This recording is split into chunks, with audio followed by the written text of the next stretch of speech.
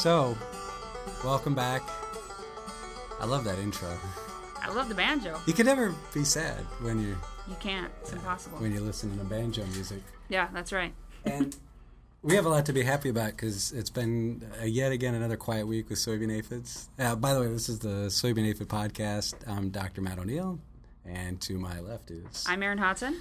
And we've been doing a weekly podcast now on soybean aphids, recapping what we saw in our research from the previous week.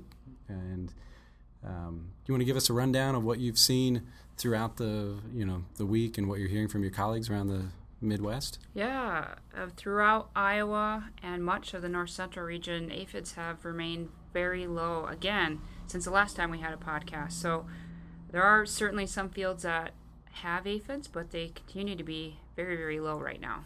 Yeah, we've been doing some scouting as part of a research project of about 10 fields in Story County, which is central Iowa, for those of you not in Iowa.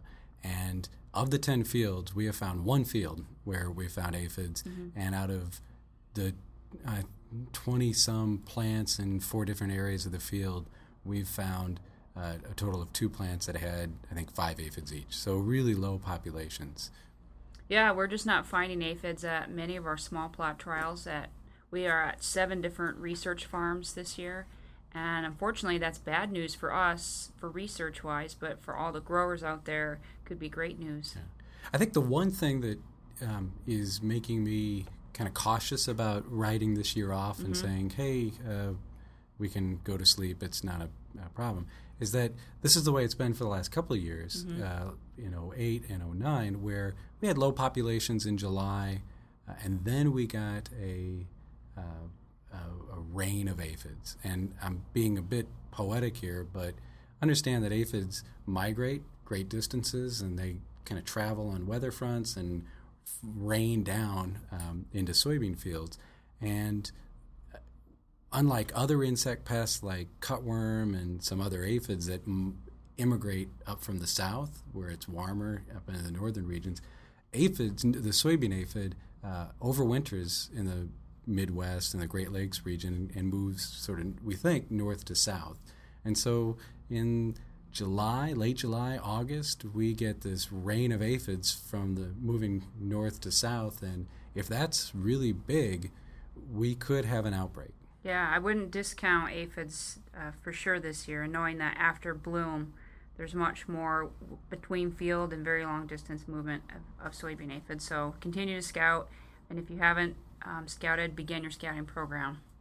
Yeah, and it's going to be an interesting season, I think, because one, we have to get the aphids, then their populations have to build up, and they have to occur at a time when the plant's really susceptible to aphids. And after late pod development, R5 and beyond, the plant can really handle a lot more aphids than it could in the vegetative and early reproductive stages.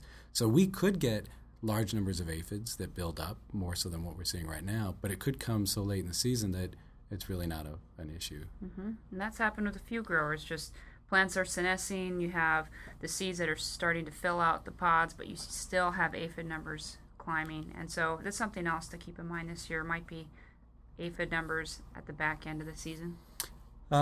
Anything else to talk about? I think there's still time to sign up for the diagnostic and the management clinics at Field next week, and that's right near Boone County, near the Agronomy Research Farm. And FEEL is an acronym for the Field Education Extension Lab. So at FEEL, you're just going to be talking about soybean aphids, or? Yeah, we're talking about soybean aphids. We're also talking about mixing fungicides and insecticides together with a few different seed treatments as demonstrations. And then I'm going to be highlighting a smartphone application called SoyPod. So for those of you that have smartphones and would like to use an application to help make management decisions, I'm doing a demonstration on that as well. Oh, that's cool. Hey, one other thing that's not soybean aphid, we've seen in our scouting and in our research farms a lot of green cloverworm. Have you been getting phone calls about that? Is that something that you've been seeing? I've been getting a few phone calls, and then also a few people have been sending me really nice pictures, just confirming that it's green cloverworm because they haven't seen it for a while. Okay. Yep. Is that something that is throughout the state, or? I really haven't seen it beyond sort of central Iowa, and so I'm not sure. I just haven't heard from anybody else, but they certainly might be in other parts of the state.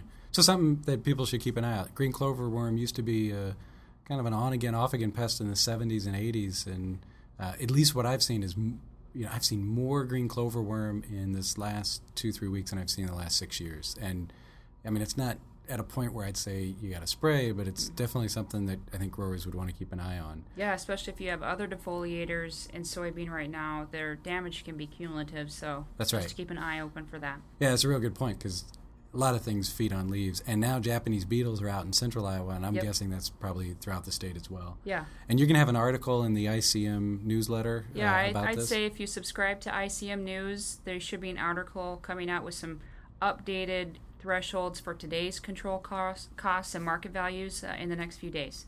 Oh, cool. Hey, well, thank you very much. And as always, we're available to answer questions. Contact us through our emails and our telephone, I guess, too. All of that's online. And we'll see you next week. Yep. Great. Spread the word. Thanks. Thank you all. Bye.